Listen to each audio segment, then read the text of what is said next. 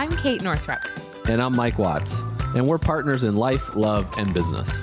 Welcome to the Kate and Mike Show, where we share insights and interviews on entrepreneurship, relationships, parenting, self-actualization, and making a life, not just a living. Welcome back to the Kate and Mike Show. This is Mike. This is Kate. Today we have a very special guest. Kate, would you like to talk about who this is briefly? Yeah, so I found out about this guest, I don't know, just like through the interwebs like you do.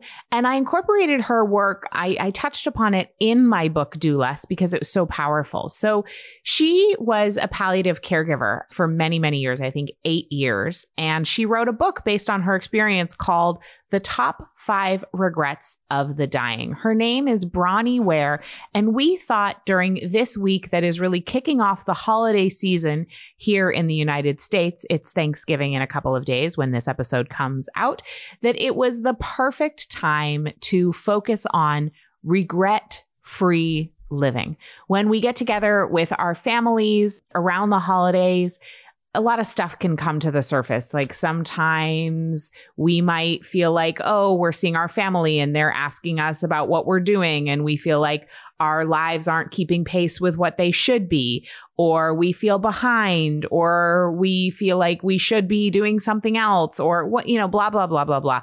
A lot of times just like family and the holidays can mark the passage of time in a way that feels uncomfortable.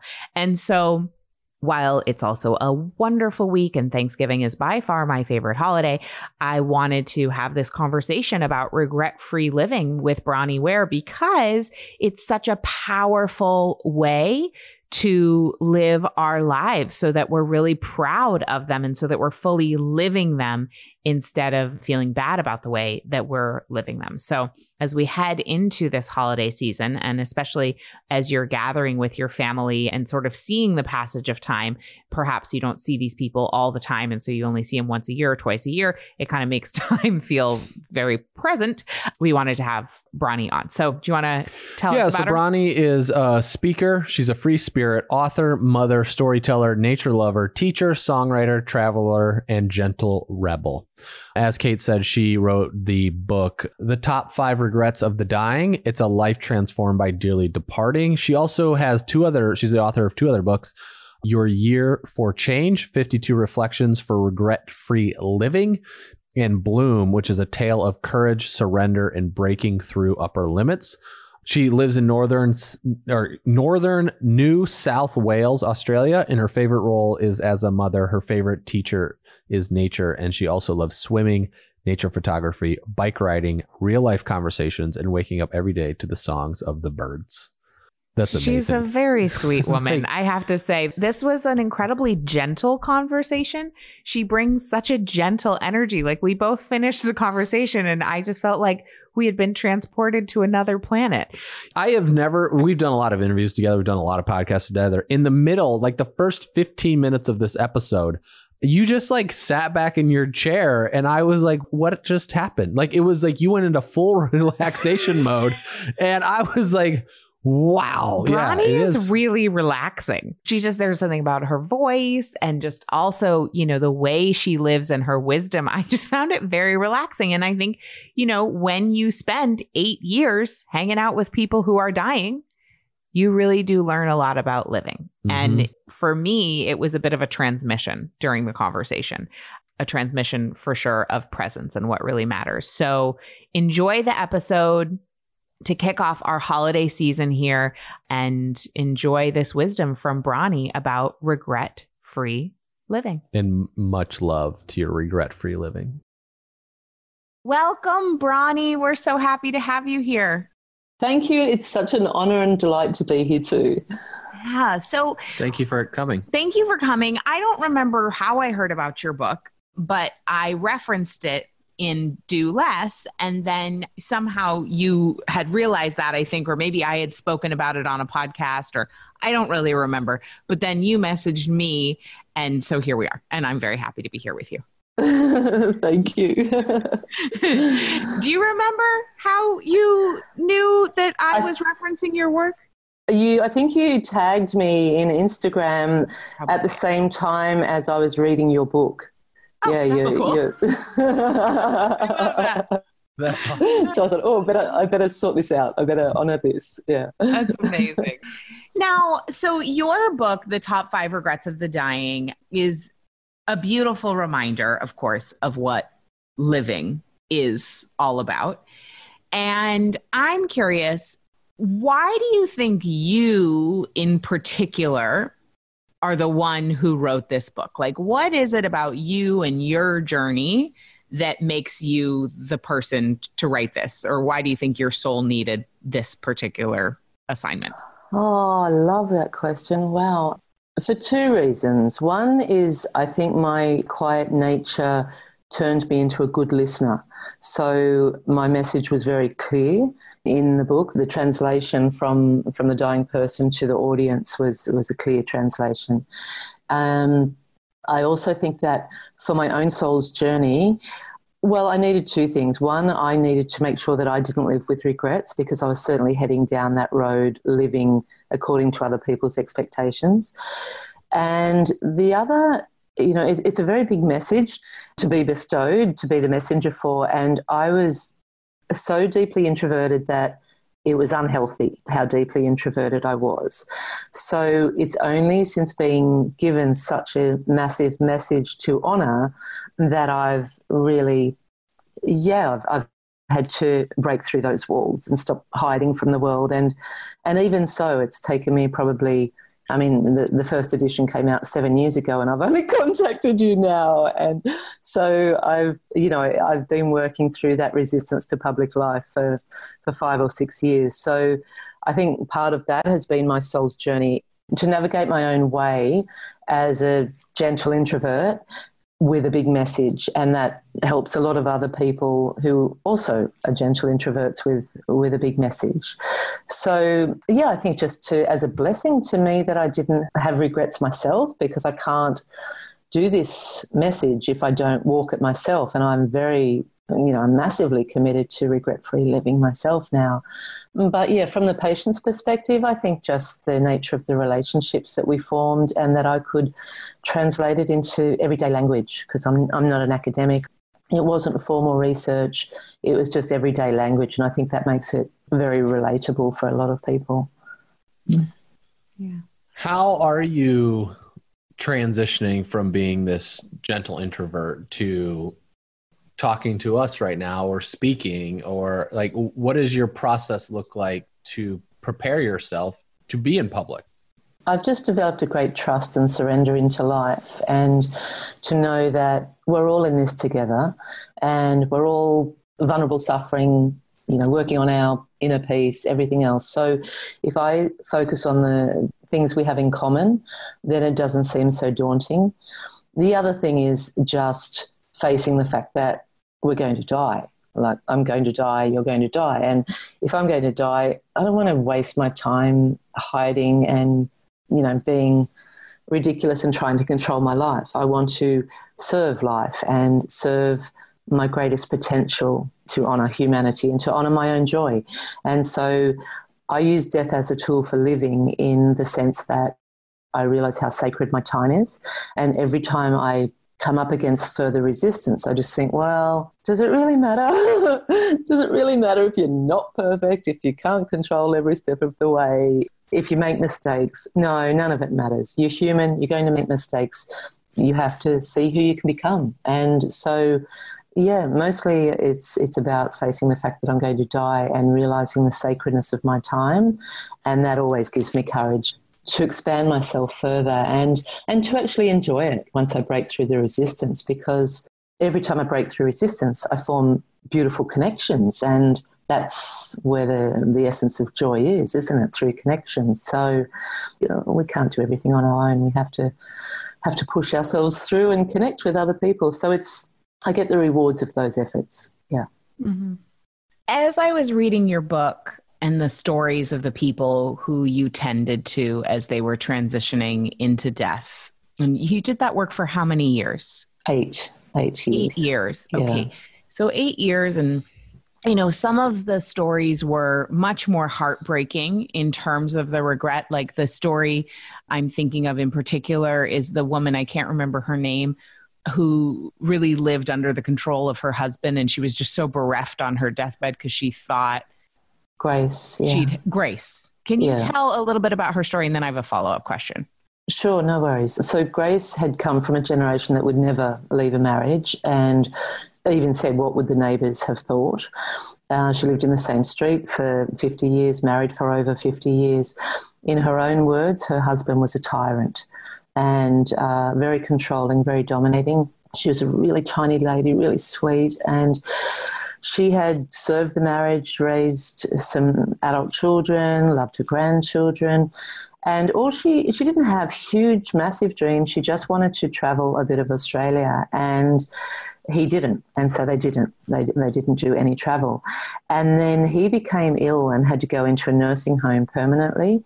So in that time frame, just after he went into the nursing home, she started daring, by then she's in her 80s, but she started daring to think about, maybe I'll do a bus tour, just go up to Queensland or to see a little bit of Australia on a bus tour.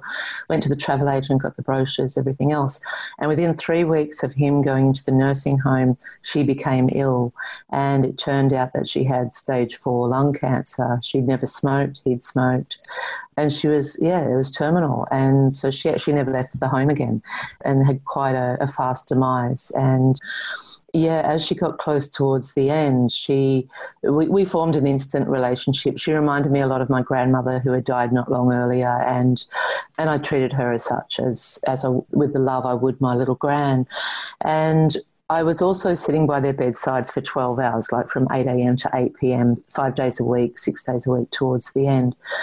So it was a very intimate, personal relationship. And, she made me promise to never make the same mistake as she had. She was so full of self-judgment and anguish over the choices she'd made, and was crying and, why, Bronnie, why didn't I realise sooner? This is, I'm so angry at myself. And she healed in the last few days because she was so sick. She just had to reach that point of acceptance around the choices she'd made. But she squeezed my hand so tight that, it was hurting, and I was crying, not from my squeezed hand, but from her emotional pain. And she just said to me, whatever you do, don't have this same regret. And that was sort of the start into the whole regret awareness. It opened my eyes to how intense regret could be. And I think that's probably why, I don't know, that was the start of my conscious journey into regret, because it was so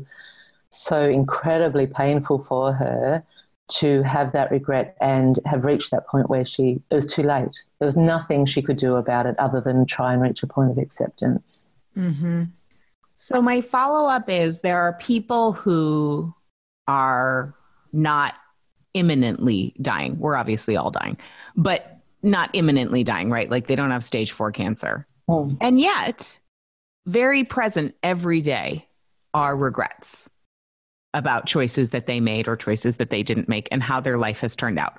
But they're still here and healthy and, and able to, like, it's not like they're going to die in a week or two, right? Like, it's not actually too late. Now, there are things that it's too late, like they can't go back in time and make that different choice, but like it's in terms of they still have this life here.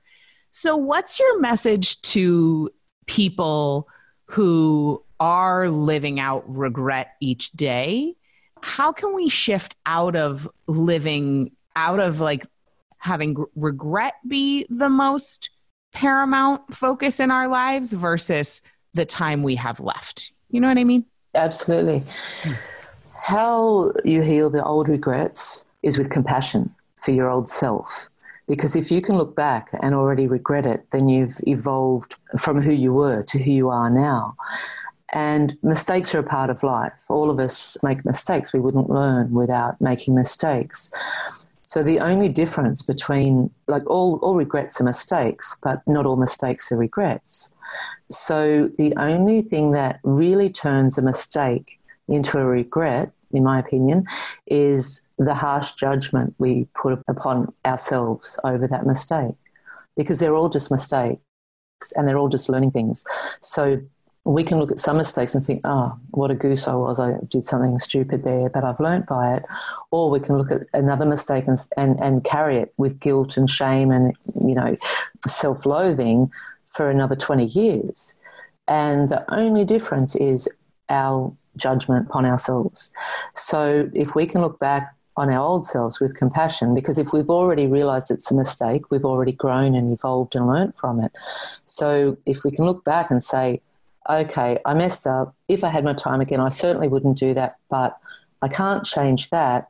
What I can change is my perspective of this event or these words or whatever, and look back on our old selves with loving compassion for who we were then, because who we were then is not who we are now. If it was, we wouldn't realise the mistake, be making the same mistake exactly the same again. But if we're looking back with regret, we've already realised the mistake we've made. So that old part of ourselves was doing the best they could at the time in that moment. And this new part of ourselves, this older, wiser part of ourselves, can actually look back and think, okay, I forgive you. You messed up. I wouldn't have done it that way, but I'm not going to hate you anymore. I'm not going to judge you so harshly anymore. I'm going to love you and forgive you, and let's move forward together. I think that piece about the difference between mistakes and regrets is something I've never thought about before. Yeah. And is cool. Very powerful. Thank you. Yeah, it's what I came to in my own healing, rather because I had to heal my own regrets and make sure I don't carry them forward as well. Just accept that mistakes are a part of life. Why is death so uncomfortable for people to talk about? Well, it's not for a lot of countries. It is for our Western culture. For a lot of countries, it's just part of life, and they speak about it completely openly because there's an acceptance of the truth. I think that the fear based around death in our Western cultures, certainly Australia's like the US and other Western countries, that we're just on that chase for that elusive inner peace, and you certainly don't want death hanging around inner peace. So I think it's a cultural thing, Mike, that we don't speak about it enough. And sure, it's depending on your beliefs, it's the end. It's a primal instinct to want to stay alive. So, we've created such a comfortable society that death isn't faced every day. We're not seeing people being cremated and sent down a river on a daily basis and stuff like that. So we've put death behind closed doors, which means it's a language we don't speak. And so it's not an area we're comfortable with, but it is a part of life. And the more that we can speak about it on an individual level and local societies, as well as in the big scheme, then it won't be such a scary thing because it's just the truth. It's a part of our soul's journey. Whatever you believe, can bring you comfort or increase your fear. If you feel that there's nothing beyond that, it will likely be a lot more scary because there's nothing to hold on to and believe beyond that. But I really do believe that the reason it's so scary is that we don't talk about it enough. Did you watch Game of Thrones? No. Okay. So I didn't think you were. I would have been really surprised if you said yes. But it was... I know it's a whole different world that I haven't discovered, but... it's a whole... I did not watch it, and nor will I. Okay. Yeah, I mean, it's extremely violent, right? So... All right. One of the things I found fascinating, especially now that clicked in my head as we're having this conversation, is that they would have these massive battles, right? And all of their friends, family, they're slaughtered, they're dead, right? In these battles because they're at war. And they clean up the battlefield and they take all of their fellow soldiers and family and they stick them on these giant logs and they burn all the dead. And they say a prayer for the dead, and then they just go back to their regular lives. And, the question I just asked in your answer, it was just like, oh, they know when they are entering the battle, like they're fighting for their family or their castle at this place, right? And that this is what's going to happen. Like, we're all going to die. And it was really honorable to see how they are honoring their fallen soldiers. They were fighting for their greater purpose, right? So I just thought that was a good visual. I'm sure many people listening here have watched Game of Thrones. So it's, it's a good visual to think about as we were witnessing that. So yeah, but death. Anyway, Thank you for that. No And that's great. That's great. It's great to know, to get an insight into that. But that is actually how a lot of cultures would approach death. Yeah, I mean, it's even happened to people like, wasn't it Osama bin Laden the same way? Like he was, they supposedly America killed him, and then he was literally burned. And even Saddam Hussein, it's like, what was public is that we didn't take the bodies. The bodies were burned and then they were dumped in the river. Yes. Yeah. No, I mean, you look in India all the time. Death is everywhere, and they're the most accepting. It's an overcrowded country. There's extreme poverty. There's a certain chaos that runs there, but there's also a certain sense of order underneath all of that. And yeah, they're faced with death out in the open. And when you spend time in India, they're the most patient, accepting people of everything because they've had to be. It's there in front of them, and yeah, there's not the fear around it. Maybe the primal fear, the instinctive fear to want to stay alive, but as a society, it's so inspiring the way they approach it. Mm-hmm. Do you have another question? I have another question. Of course I do. Oh, okay. What do you recommend for, I guess, how would you, because like I'm 37 years old. I've had a lot of friends who I've watched my grandparents were sick, and I watched my mom take care of my grandparents. We have a lot of friends now that are taking care of their sick parents. And a lot of times it's like, quote unquote, it just happens, right? It comes out of nowhere that these things take place. So how can we start to, if we live in an environment or a society or a family that doesn't talk about death, how do we start this process to bring it up to even have, I remember I dated a woman who came to my parents' house, and my parents told me where they were going to be buried in 2008. They like bought their burial plots, and they told me, and we got back on the plane, and she said to me, she goes, "Didn't that freak you out?"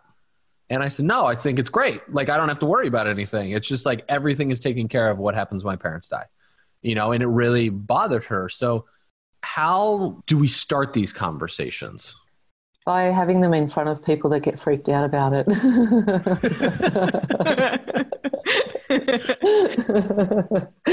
We have to have them. We have to, again, use death as a tool for living, in the sense that it might be scary to have these conversations in front of people if it's going to make them uncomfortable. But we realize the more we face death, the more we realize how precious time is. And we're actually honoring those in our company by speaking about death, because we need to all realize how sacred our time is. And when you do realize how sacred your time is, you find the courage to live, how your heart is calling you to live, and that will ultimately serve all of humanity in one way or another. So the more we can have these conversations and be courageous enough to bring this taboo subject into everyday conversations without it starting with, we need to talk, that whole preliminary sort of like, here comes a big talk, just sort of bring it into conversation, like, oh, my parents have just bought their burial plot, or when my dad died, da-da-da-da-da, and speak about things around those chapters, that closing chapter. Then it may be uncomfortable for some people, but the more we can bring it in an everyday conversation, the more that's going to spread, and it's going to become a more comfortable subject. Because if we're comfortable with death and talking about death, and we're catering to the fears of others who don't want to talk about death, even though it's their journey and we've got to be respectful of that, we're really not doing them service by letting them stay in denial of it, because this is a truth. This is one of the few things we all share, that we're going to die. And I've just found that in my experience, when I speak about death, and not just in this capacity, in a professional capacity, but I'm just chatting about death with friends or people in my world, or just everyday conversations with strangers if it comes up, that it can be an act of love, because we're reminding them of a very important truth, and hopefully that will seep into their way of thinking, and they'll realise, oh, hang on, every single day I live today is one day less of my life. If I'm going to honour my life by honouring my heart and my dreams, I need to get on with this. I need to find the courage to get on with this. And that's how death can actually support, talking about death can actually support the world rather than just catering to people like, I don't want to talk about this. It's like, well, come on, let's find a way to talk about this.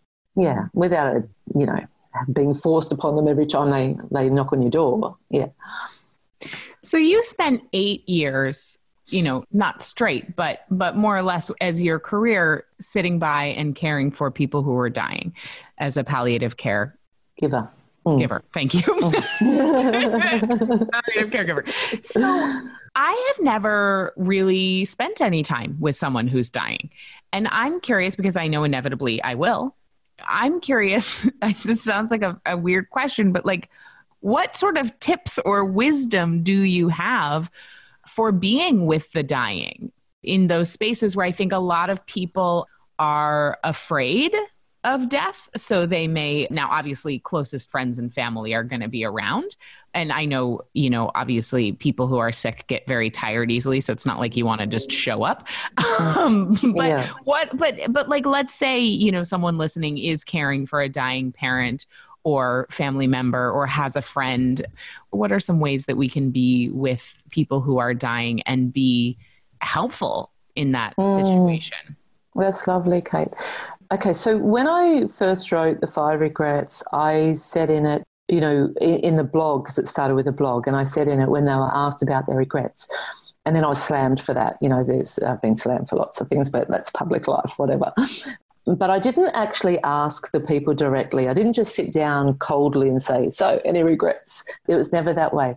The only time there were questions asked was when the person had brought up the subject of regrets. And then it was obvious they wanted to speak. And so I would ask questions that allowed them, created a safe container for them to share.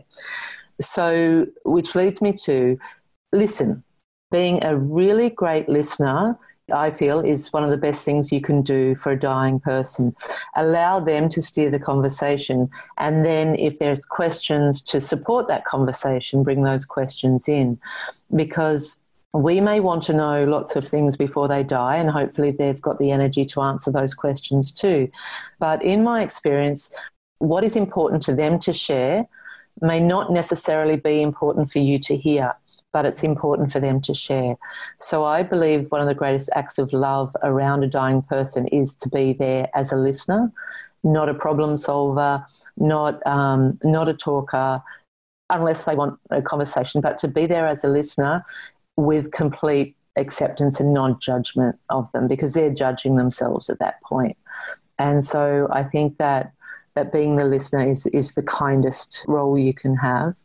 The other is what you just said, that they are very tired, and to be respectful of that, because as people are dying, everyone wants to visit and everyone wants to stay as long as they can. But really a 15-minute visit is enough, and don't have them back to back with a whole group of people. Like, just have 1 or 2 people come in for 15 minutes, 20 minutes. The dying person will say if they really want them to stay. But, if the visitor says, oh, I need to go, and, gauge that, because the dying person out of kindness might say, oh, it's okay, you can sit, but most of the time, if they're saying that, they're sort of thinking, I wish you'd go. Yeah, sorry, go. I mean, if they really want you to stay, they'll say, no, you stay, please, I don't want you to go. But I did see, especially people who were elderly and they hadn't seen their elderly friends for a while, and they travelled to visit them, and they're falling asleep while the person's talking, and the person's still talking, and the other person's like, and she's just hanging to fall asleep, or he is. And so I think that around the 15-minute mark, take a very honest assessment of, am I here just for myself? And is this loving to the person who's dying? Because obviously you want as much time with them as possible, but is it the most loving thing to do? Perhaps go for an hour and come back for another 15 minutes. But yeah, towards the end, that is honestly the amount of times I had dying people after I'd see the guests out at the door, and I'd come back in and the person would be asleep before I've even come from the front door back to their bedroom, or I'd get back and they'd say, oh, thank God. Yeah, just to be back to silence again. It reminds me very much of being postpartum with our babies, and Yes. very much the same as those first 6 to 12 weeks, where it was just like, I was just so tired. And we really, that it was the same recommendation that our midwives gave us, and our doula, keep visits to 15 minutes. And when they said that, I was like, what? And then when I was in that space, the first one I was recovering from surgery, and the second one I was just recovering from birth, which is a big deal regardless of how it happened. Yeah, sure. Absolutely. Yeah. Honestly, more than 15, 30 minutes became too much. So it's really interesting in that, cyclical living circle of life type concept, that when we are ushering life in and out, less can really be more. Yes, yeah. And I mean, also at the start of life, for the baby as well, the babies don't need, they're cuddled and kissed by all these different people, and they just want to be attached to you. I know with my little girl, people would just be grabbing her and cuddling, and I'd just, oh, come on, please just give her back for a minute and let us be peaceful here. Yeah. Yeah. Yeah. Yeah. But babies do that. They bring it out of people. Yeah. I know. They do. I know. They're so delicious, but it is so true. Yeah. Like when a mom has a new baby or a dad has a new baby, like people want to come over and hold the baby. Yes. And really, people need help with laundry and maybe making a meal and taking out the trash and things like that, which I would imagine there might be things to tend to with dying people as well that people could be helpful with, like helping with the other stuff. Yeah, that's right. That's right. Do the gardening. Go out and do the garden. Don't bring 6 casseroles a week. People are usually down to like half a yogurt, or I had one woman who was down to 1 strawberry a day, and then she turned it into half a grape a day because she just couldn't eat, but she wanted the taste of something sweet. And so we got down to grapes, and then she said, oh, actually, it's a bit much. Can you cut it in half? And and there were people turning up with casseroles, but I mean, that's good for the family. That's, it helps the family cope. But go do the garden, or make sure all their bills are paid, or do practical things. Yeah. Such good advice. That's good advice. Now, with the top 5 regrets of the dying, which one do you feel like, I mean, sure, all 5 of them, but I'm curious, like, which one do you find yourself using as a touchstone most often to remember in your own life? The third one, I wish I'd had the courage to express my feelings. That wasn't something that happened much in my conditioning. And I've been forced to do that. After my daughter was born, I was diagnosed with rheumatoid arthritis straight after she was born. And so I sort of went on to a massive healing journey there at the same time as 5 regrets took off all 3 things arrived at the same time. So through that healing journey, I've really found that life was cracking me open in the biggest way. And my coping mechanism used to be, that's probably why I was so deeply introverted, was that if I wasn't seen or heard, not being noticed was safe. Whereas if I tried to speak up and be heard, it was a really volatile situation I would put myself in as a child. My dad, who's now passed, and we healed in quite an amazing way, but he was really broken. And it was, I lived most of my childhood in terror. So for me, that was how I handled, how I didn't attract any criticism or ridicule or anger. He was a very angry alcoholic. And so for me, my safe place was get out of the way, don't be noticed. And so that meant that for me to actually express myself was massive. And now life then called me to write 2 memoirs. So, it's a funny old way that life can sort of orchestrate what's perfect for our healing. And so for me, having the courage to express my feelings, when I saw this happening in the patients, and it wasn't in the exact order, it wasn't chronological. I put the book together in terms of the regrets, condensing the regrets into segments of the book. But it wasn't like, okay, I'm done with the first regret. Now I'm starting to get patients who had the second regret. Right. So, it's like, oh, cool, okay, I've done that one. But this one started coming up, and I thought, okay, this is I'm going to be the same here. If I don't learn to open up and be honest and express my feelings, I'm going to be the same as this 93-year-old man who is sobbing because he can't express himself to his family, or I'm going to be the same as this young guy who's tried to kill himself and now has no legs, and because he didn't live up to his family's expectations. And I just started seeing elements of my own life woven into the situations I was in, and from that I've just learnt to be courageous and be as honest. I mean, we're vulnerable and it's scary and everything else, but it's also incredibly liberating to express your feelings and to be heard and to be honest with yourself and other people, regardless of how that will be received. If you can express yourself honestly but in the kindest way possible, then you're not going to live with that regret. Yeah. And then the other one I want to talk about, which I think is really relevant to our audience because we have a lot of entrepreneurs and a lot of hyperachievers, is the I wish I hadn't worked so much, or is it I wish I hadn't worked so hard? So hard, yeah, which was the same. Yeah, same thing. Can you just talk about that a little bit and how it came up in the stories? And Yeah, so it's not about not loving your work and applying yourself to your work. That's really important to know. What happened, well, it came up a lot more than just the stories in the book, but a lot of people realised that they'd made, because they loved their work, especially those who did, but even those who didn't, they'd made work their whole life. And when work was taken away from them, they had absolutely no sense of self, no identity. Their whole identity was wrapped up in their professional role.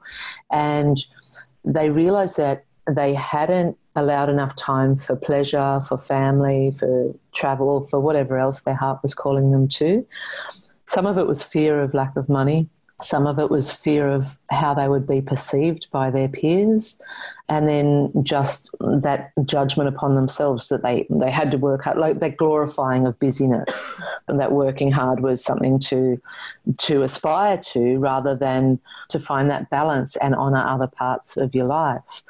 And yeah, it's a hard one. That's the first time I ever got slammed over the 5 regrets, was over that regret, because someone in the Financial Times in the UK said, how dare she say we shouldn't work this hard, blah, blah, blah, blah, blah, you know. And it was actually a friend of mine who I hadn't heard from in 15 years was on the train in London and read it and said, oh, Bronnie, oh my goodness, you know, got in touch and said, did you know you're being slammed in the Financial Times? And I said, oh, well, don't shoot the messenger. You know, I'm not the person who made this up. I'm the person who witnessed the pain of people with regrets who have worked too hard.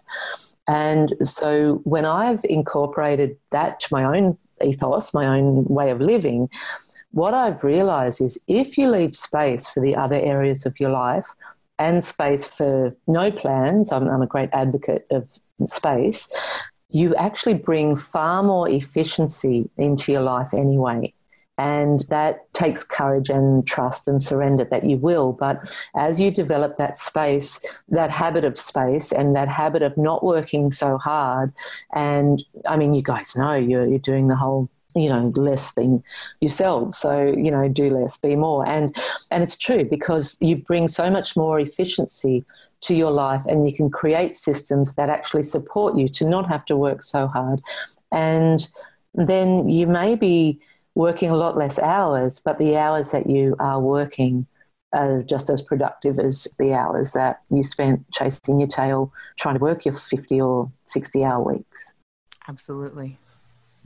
So you're saying, just so I can, actually creating space for yourself will create a more efficient work life. Yeah, it sure will. It sure will, Mike, because you end up hearing your heart. Well, there's 2 things I've found happen. One is that you become a lot more present, and so you actually hear your own heart's guidance, and so you're more open to ideas that you may have been trying to find a solution to something. So for me, I create, so when I say creating space, I create enough space that even if life's really busy, I will schedule it in sometimes where I think, okay, there's no space here, I need some space. And by space, I mean time with no plans, and to allow your heart to guide you on that day with whatever it wants to do. more often than not, my heart will just say, get on your push bike, go for a ride. And so I just go for a ride. And in that, it untangles all the, the cobwebs or the overthinking or the technology language or energy. And I just go for a ride and I just be present and I enjoy the ride. And more often than not, I mean, I can't force it. I can't say, come on, life, I'm here now. Give me that answer I was looking for. Get it, hurry up. I've only got half an hour. But it's more that just being present and enjoying myself and giving myself that space without an agenda, it clears the mind enough so that I can actually hear the guidance that wants to come through.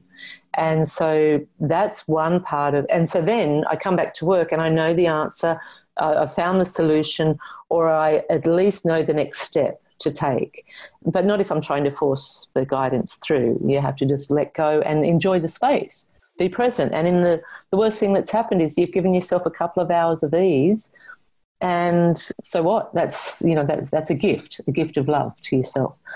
But what can also happen is that in my case, I find myself regularly, maybe I just expect it now as well, but I end up in conversations with strangers and they'll say something that is the answer I'm looking for.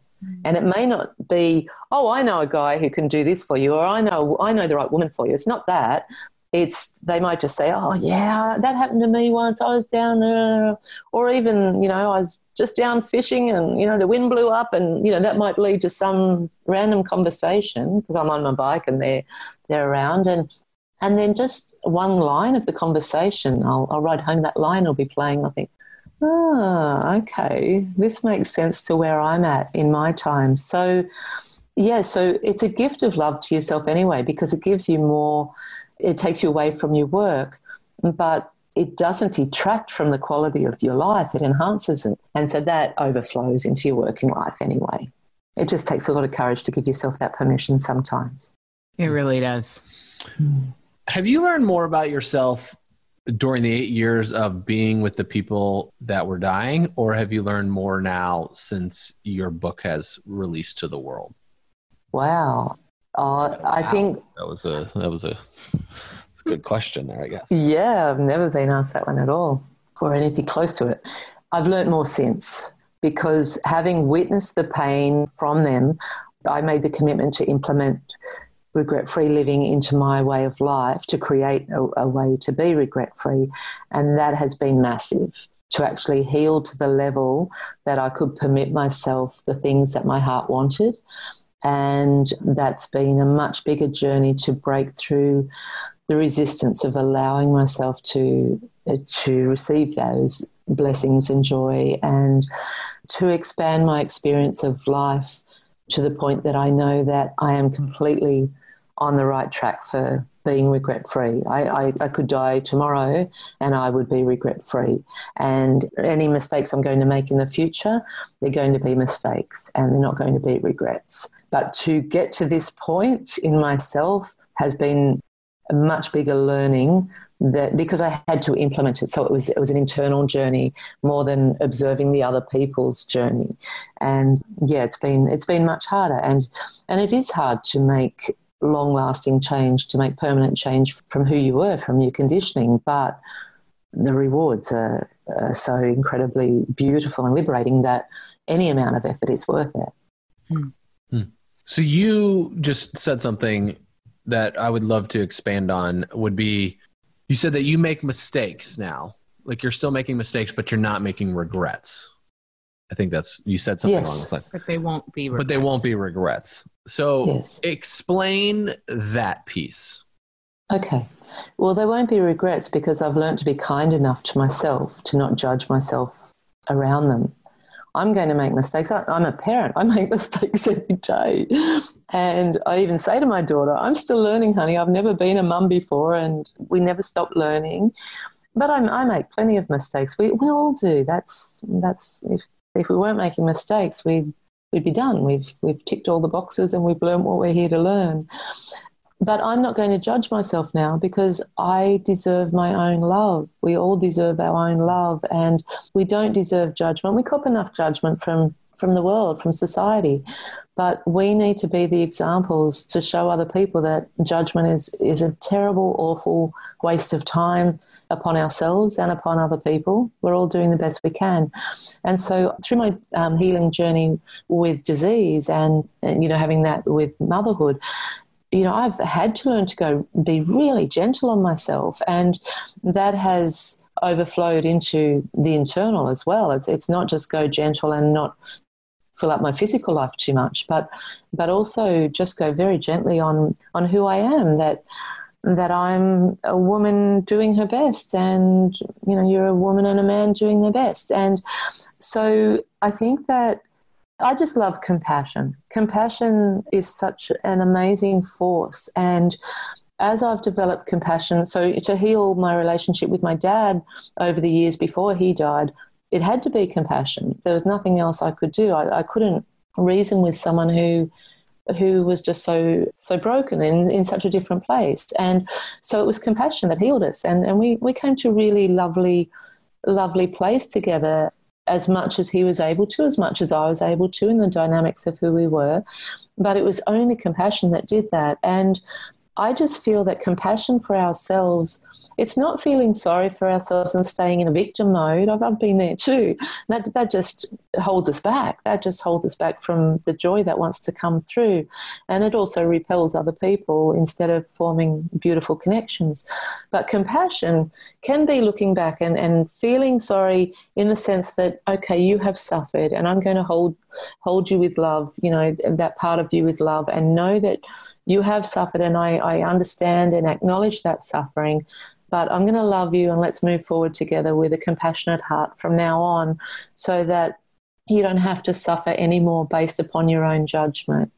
And so that's how my future mistakes aren't regrets, because I'm going to make mistakes all the time, and I'm going to love myself enough to think, oh, okay, well, that's part of being human. That's part of my journey. I'm going to learn from these mistakes, and I'm going to love myself enough to even bring humour into it, compassion and humour. Think, oh, you goose, look what you've done, rather than, oh, man, and turn it over and over and over. And, I mean, children especially are such great teachers of that. They just forgive you. Eleanor, my daughter, if I say sorry to her, she says, that's okay, Mum, I forgive you. We always say, I forgive you in our little family. But she does. She's forgiven it and it's gone.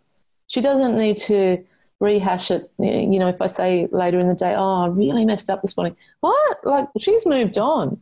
Forgive. And so it's like we've got to stop, overthinking it, and forgive ourselves with gentleness, and just realise that it's just part of the human journey to not have it all worked out. Totally. Yeah. Yeah. I love that wisdom. So you've recently come out with an updated and revised version. Can you tell us a little bit about what was updated and what inspired you to update the book?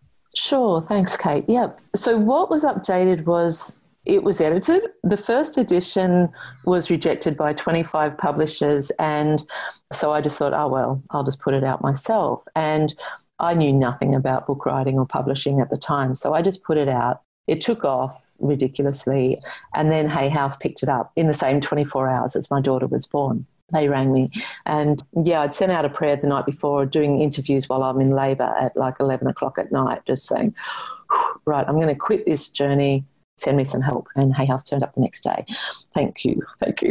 And so they wanted to sort of put it out, catch the wave that I'd created. So they put it out as it was. And that's been translated into 32 languages with a movie in the pipeline. So I said to Reed at Hay House, when the movie comes out, could we do an updated version of 5 Regrets? Because I'd really like to just tidy up the writing a little bit, and because I've since written 2 other books, and so my writing has improved. I understand the publishing game a lot more. And so he just said, well, let's just do it anyway. I said, great, fantastic. And so the writing is tighter. What I realized was, say, for example, I may have said one thing in the first sentence of a paragraph, and then I've realized I've said nearly the same thing in a different way in the third sentence of the paragraph. Right. Those are one sentence now. So it's tighter writing. I also shared a little bit more about my own personal journey, just a few snippets here and there, because I'm not as guarded and withdrawn as I was when I wrote that. It was a real stretch to write such a personal memoir the first time round, whereas now it doesn't matter. I'm human. I've made mistakes. I don't care. So I shared a little bit more about that. And in my third book, Bloom, I speak about timing and readiness a lot. So this edition of 5 Regrets really aligns with my timing and readiness to step out a lot more into the public role that I've been bestowed, because initially I just put that book out and then I was, trying so hard to just manage my health and the shock of parenthood that first child was like, holy dooly. Yeah. So, my daughter's 7.5 now and I'm in a different place. So yeah, that's what it is. It's just a better quality book on all accounts. And I'm really proud of it and really grateful that I've had the opportunity to give it a second life. Yeah. Well, congratulations. Yeah, congratulations. I absolutely just love what you're teaching, and it's informed, some of my work, and I loved being able to include it in Do Less. So, and people should find the book, I would imagine, anywhere books are sold, or is there a place you'd like them to go? Well, check out my website, bronnieware.com. That will help you get to know me better, and there's other resources there as well. But yeah, certainly they can be found there or any good bookstores. And ideally try and support the independent booksellers because they're doing an amazing job. But thank you to all the big booksellers too. Yeah. got to thank everybody. Don't want to exclude anyone here, but you know what I mean. Where is your talk about this movie? Okay, so it's been a bit of a journey. We were a couple of years into it, and then the original writer came up against some blockages around death. And so we had to change writers a couple of years into it. And so it's a German production company, but we're just, I can't say who, but we're just signing the director around now. And she's a woman who has worked a lot in America, but she's from Europe originally. It's going to be in English. It's the most conscious team I've ever worked with. There is just so much love in this project. So I guess it's still, it's about 2 years off. Yeah, the Top 5 Regrets of the Dying, the book is a memoir of my journey and how it was transformed around these regrets. So it is that, but it's not an exact replica of the movie because you can't really have 15 dying people in a movie, or our main commitment is to the message, to not lose the power of the message. So yeah, it's for someone who has been very introverted, it's been a real, that's the journey in itself to have a movie made about yourself, about your life. It's like, oh my goodness me, how did that one happen? But I also feel honoured that it's being approached with such integrity and love. So I'm just going to trust in the process, because life has shown me the more I can trust, the more it's actually on my side. So beautiful. Well, thank you so much for spending this time with us. It was wonderful conversation. Loved learning from you. Congratulations on everything you're doing. Thank you. And thank you both. I just love the dynamics of you both on your podcast. And I think the messages that you are bringing to the world are equally powerful and necessary. So thank you. Thank you for having me here. Thank you, Bronnie. If you ever find yourself in Maine, come look us up. I sure will. Okay. Bye-bye. Bye-bye. Bye. Are you a female business owner who wants to grow her business while doing less, using the philosophies and the methodology of Do Less?